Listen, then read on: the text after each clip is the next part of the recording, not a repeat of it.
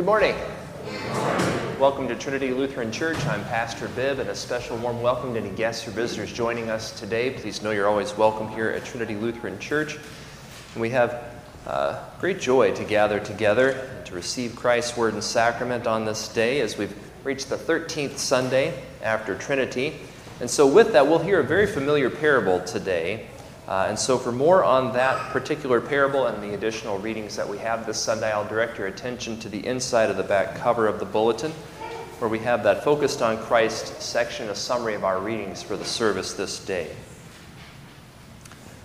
The law cannot help us or give us life. Rather, it confines everyone under sin as wounded and naked before God. So it is that two figures of God's law, the priest and the Levite, passed by the injured man on the side of the road, as we'll hear about in the parable of the Good Samaritan. Only the promised seed of Abraham can rescue us and make us righteous before God. Only the Samaritan, that is our Lord Jesus, had compassion, as did the Samaritans of old. He came down to us in our lost and dying condition, pouring on the oil and wine of the sacraments. He placed us on his own animal, bearing our sin and brokenness in his body on the cross, to restore us.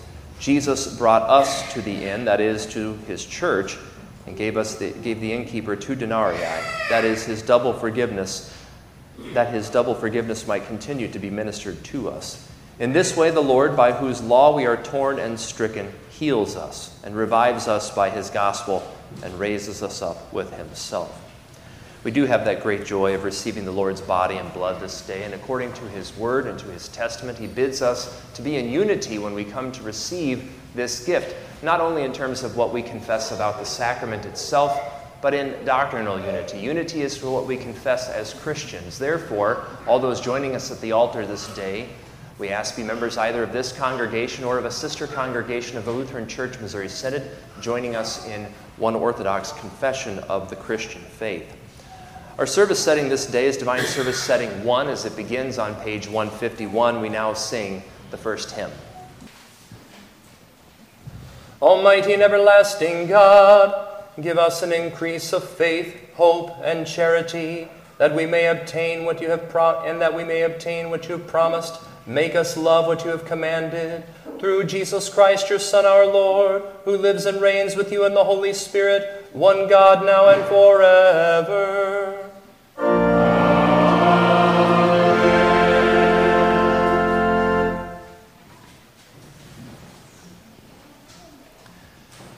The Old Testament reading for the 13th Sunday after Trinity is from 2 Chronicles chapter 28. The men of Israel took captive 200,000 of their relatives, women, sons, and daughters. They also took much spoil from them and brought the spoil to Samaria. But a prophet of the Lord was there, whose name was Oded.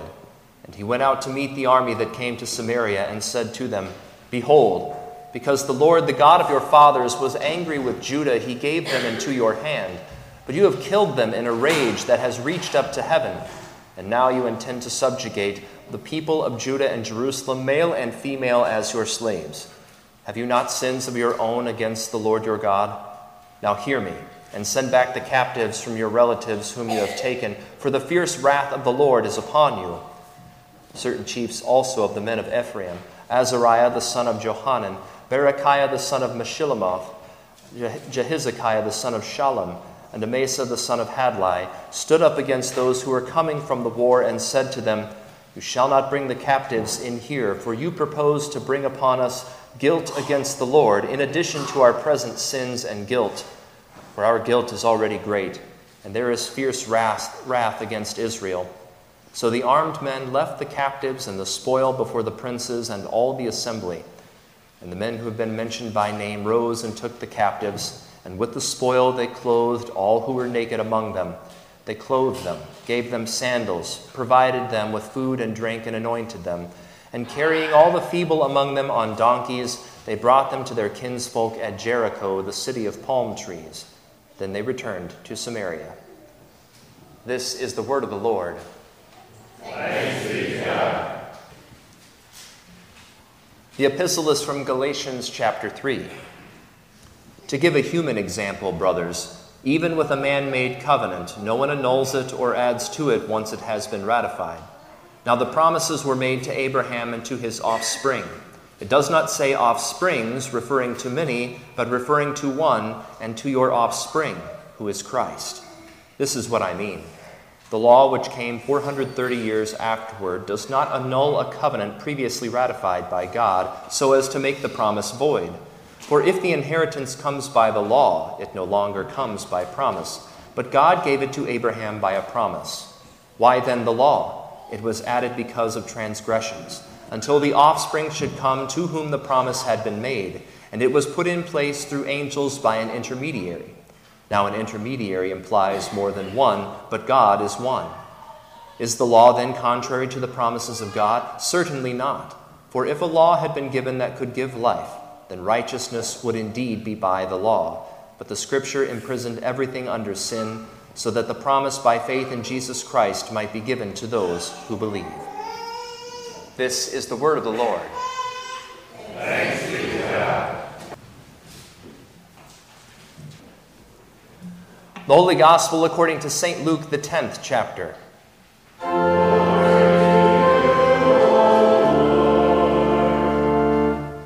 Turning to the disciples, Jesus said privately, "Blessed are the eyes that see what you see, for I tell you that many prophets and kings desired to see what you see and did not see it, and to hear what you hear and did not hear it. And behold, a lawyer stood up to put him to the test, saying, 'Teacher, what shall I do to inherit eternal life?' He said to him, 'What is written in the law? How do you read it?' And he answered, 'You shall love the Lord your God with all your heart, and with all your soul, and with all your strength, and with all your mind, and your neighbor as yourself.' And he said to him, 'You have answered correctly. Do this, and you will live.' But he, desiring to justify himself, said to Jesus, 'And who is my neighbor?' Jesus replied, 'A man was going down from Jerusalem to Jericho, and he fell among robbers, who stripped him and beat him and departed, leaving him half dead. Now by chance a priest was going down that road, and when he saw him, he passed by on the other side. So likewise a Levite, when he came to the place and saw him, passed by on the other side. But a Samaritan, as he journeyed, came to where he was, and when he saw him, he had compassion. He went to him and bound up his wounds, pouring on oil and wine. Then he set him on his own animal and brought him to an inn and took care of him. The next day he took out 2 denarii and gave them to the innkeepers, saying, 'Take care of him, and whatever more you spend I will repay you when I come back.' Which of these 3, do you think, proved to be a neighbor to the man who fell among the robbers?" He said, "The one who showed him mercy." And Jesus said to him, "You go and do likewise." This is the gospel of the Lord.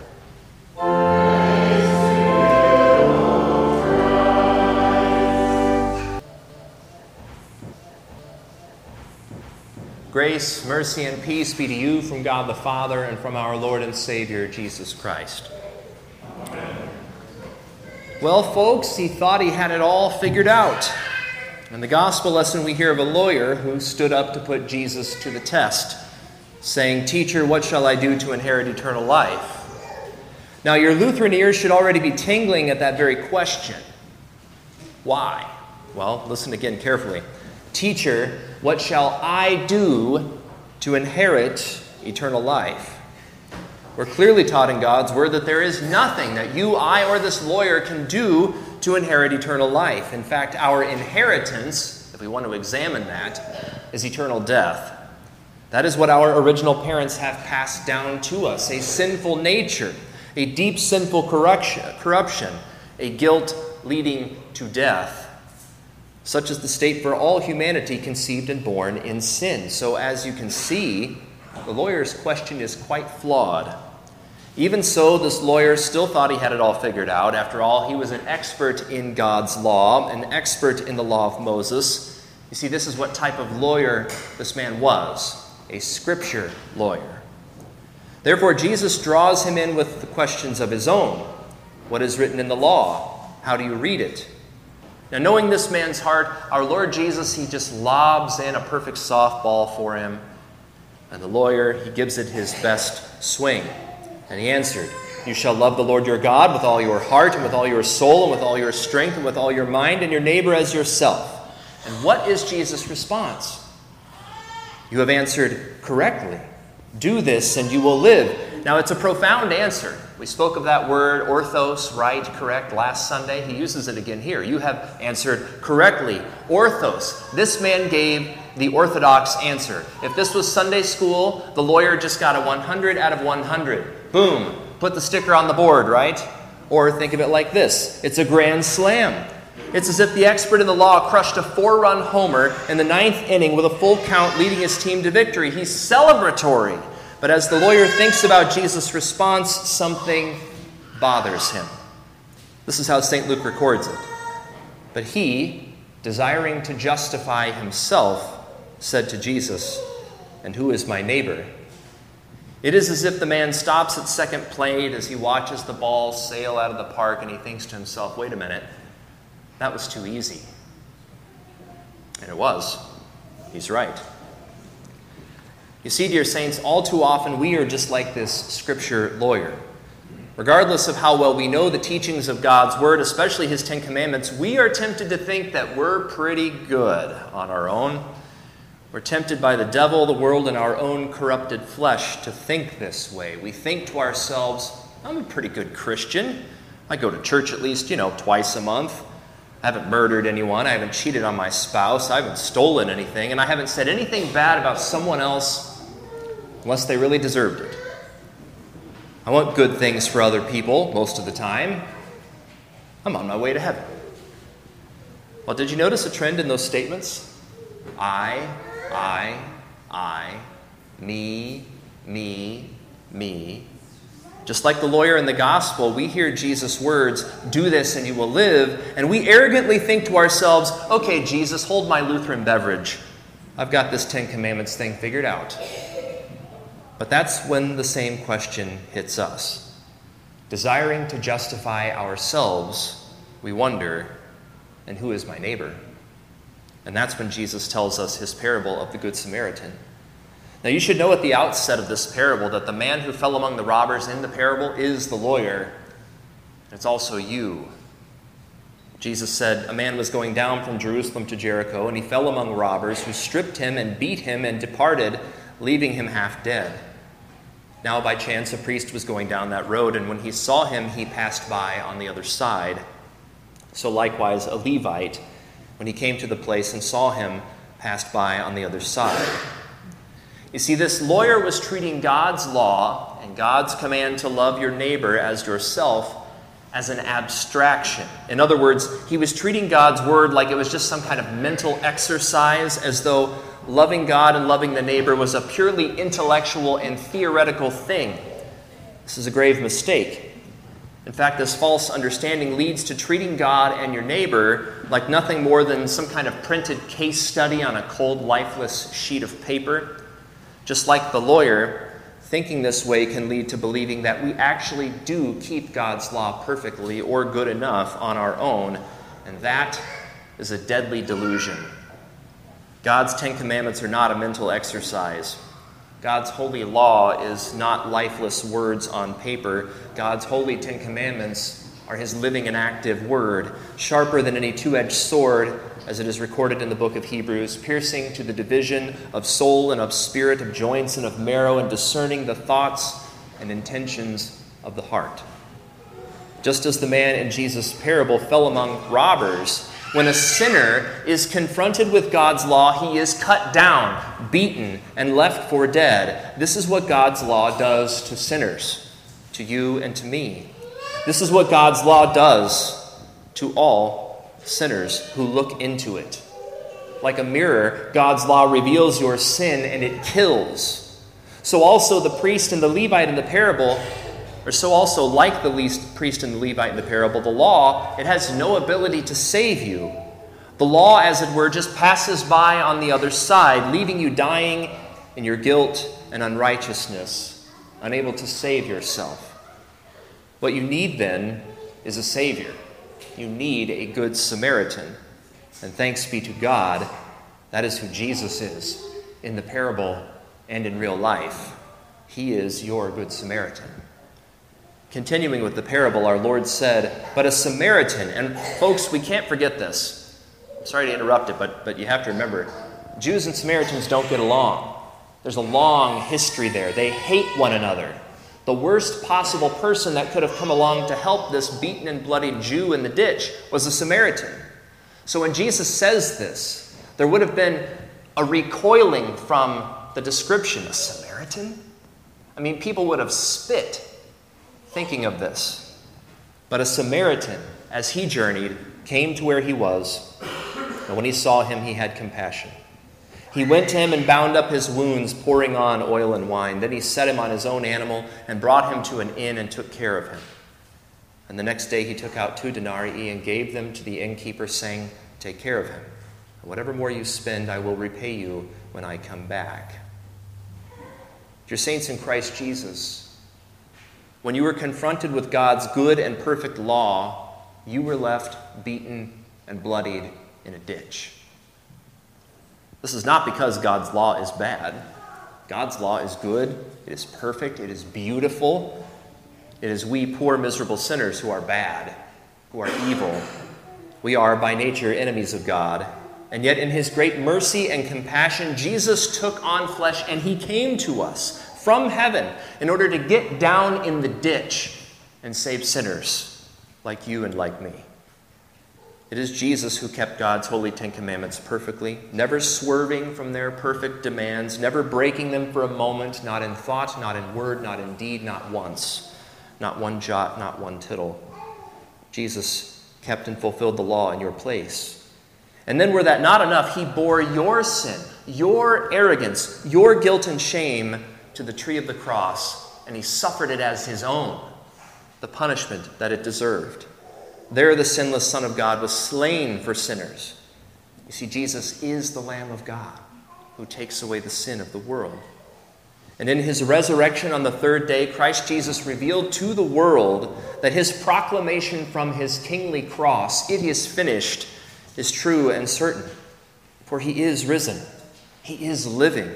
He is victorious over sin, death, and the devil, and all of this, everything that he did, it is for you, for your sake, for your forgiveness, your salvation.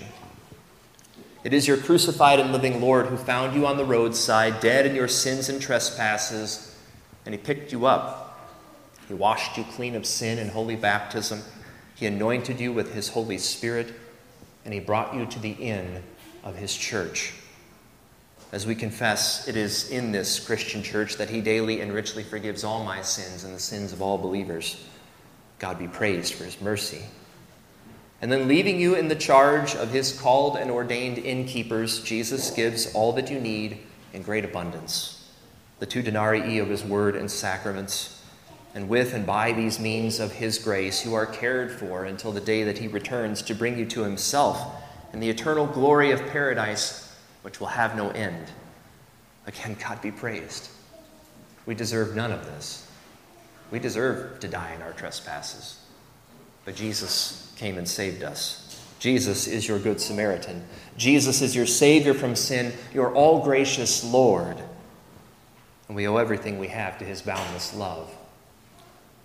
But as you know, dear saints, this is not actually the end of the gospel reading. How does it end? Jesus asked the lawyer, "Which of these 3 do you think proved to be a neighbor to the man who fell among the robbers?" And the lawyer said, "The one who showed him mercy." And Jesus said to him, "You go and do likewise." You see, in answering the lawyer's question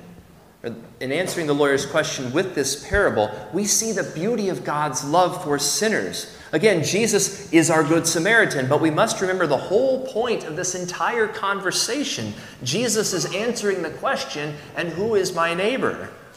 And that answer has 2 parts. Part 1, Jesus is your neighbor.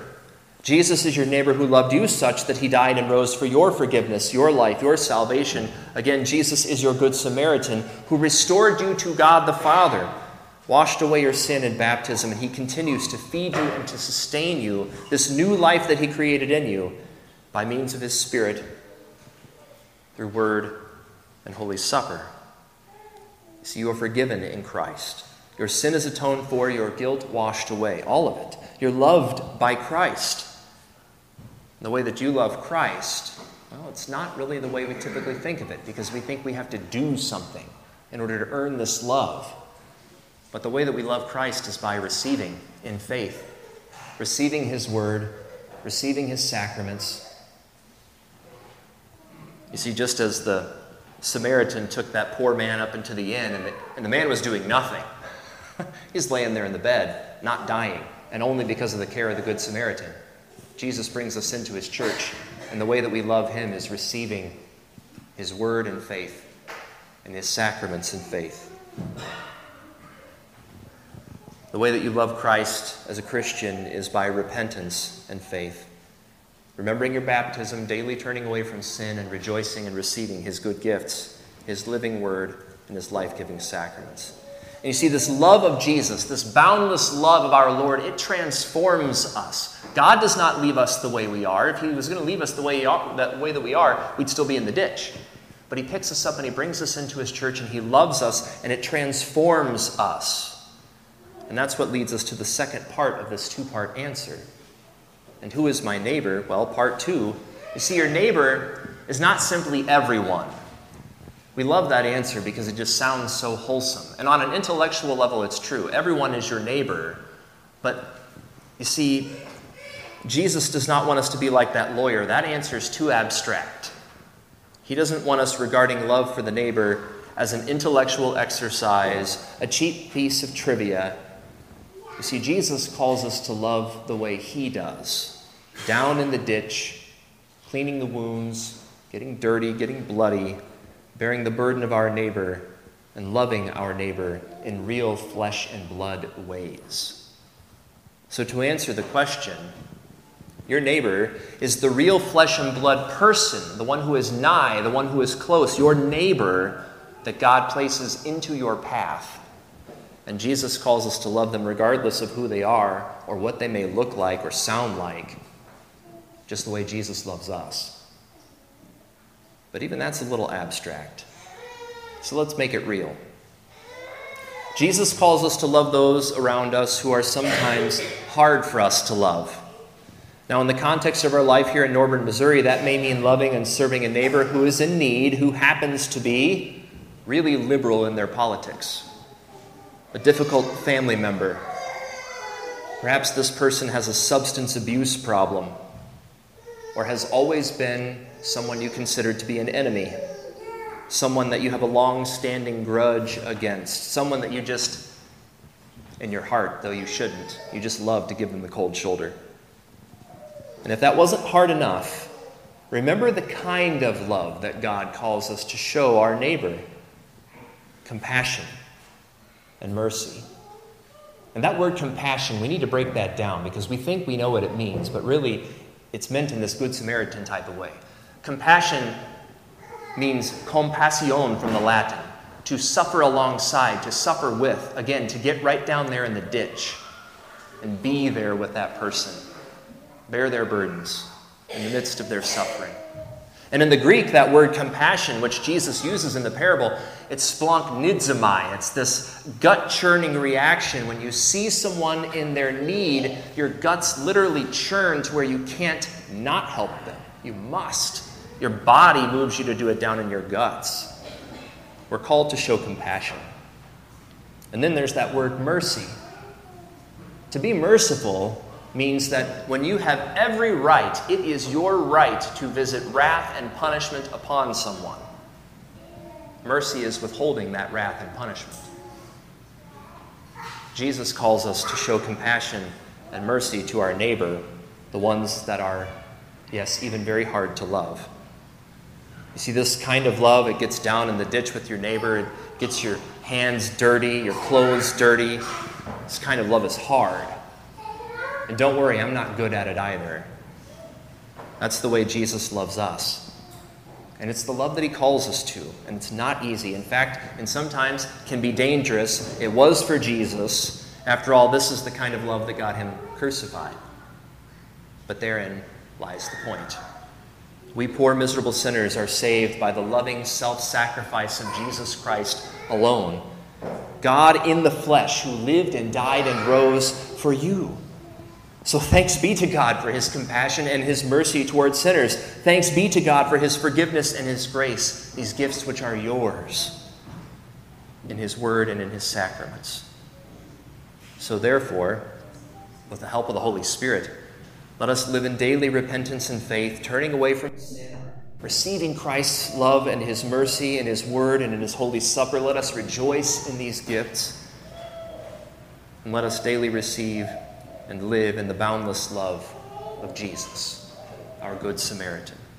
In his most holy and blessed name, amen. The peace of God, which surpasses understanding, guard your hearts and minds in Christ Jesus. Amen. In peace, let us pray to the Lord.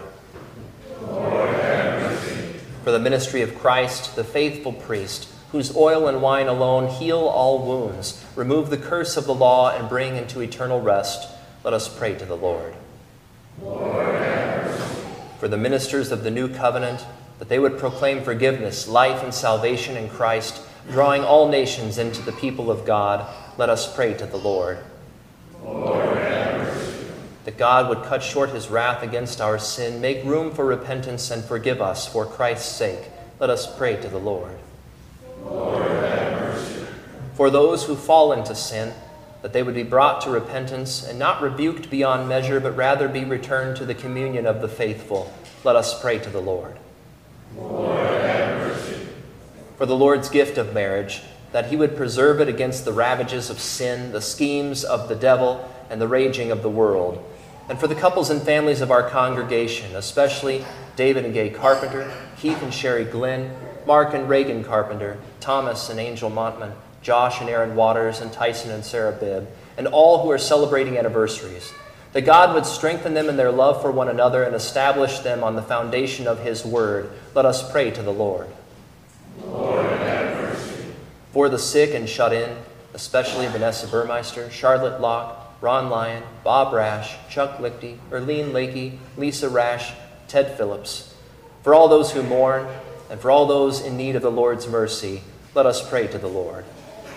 Lord, have mercy.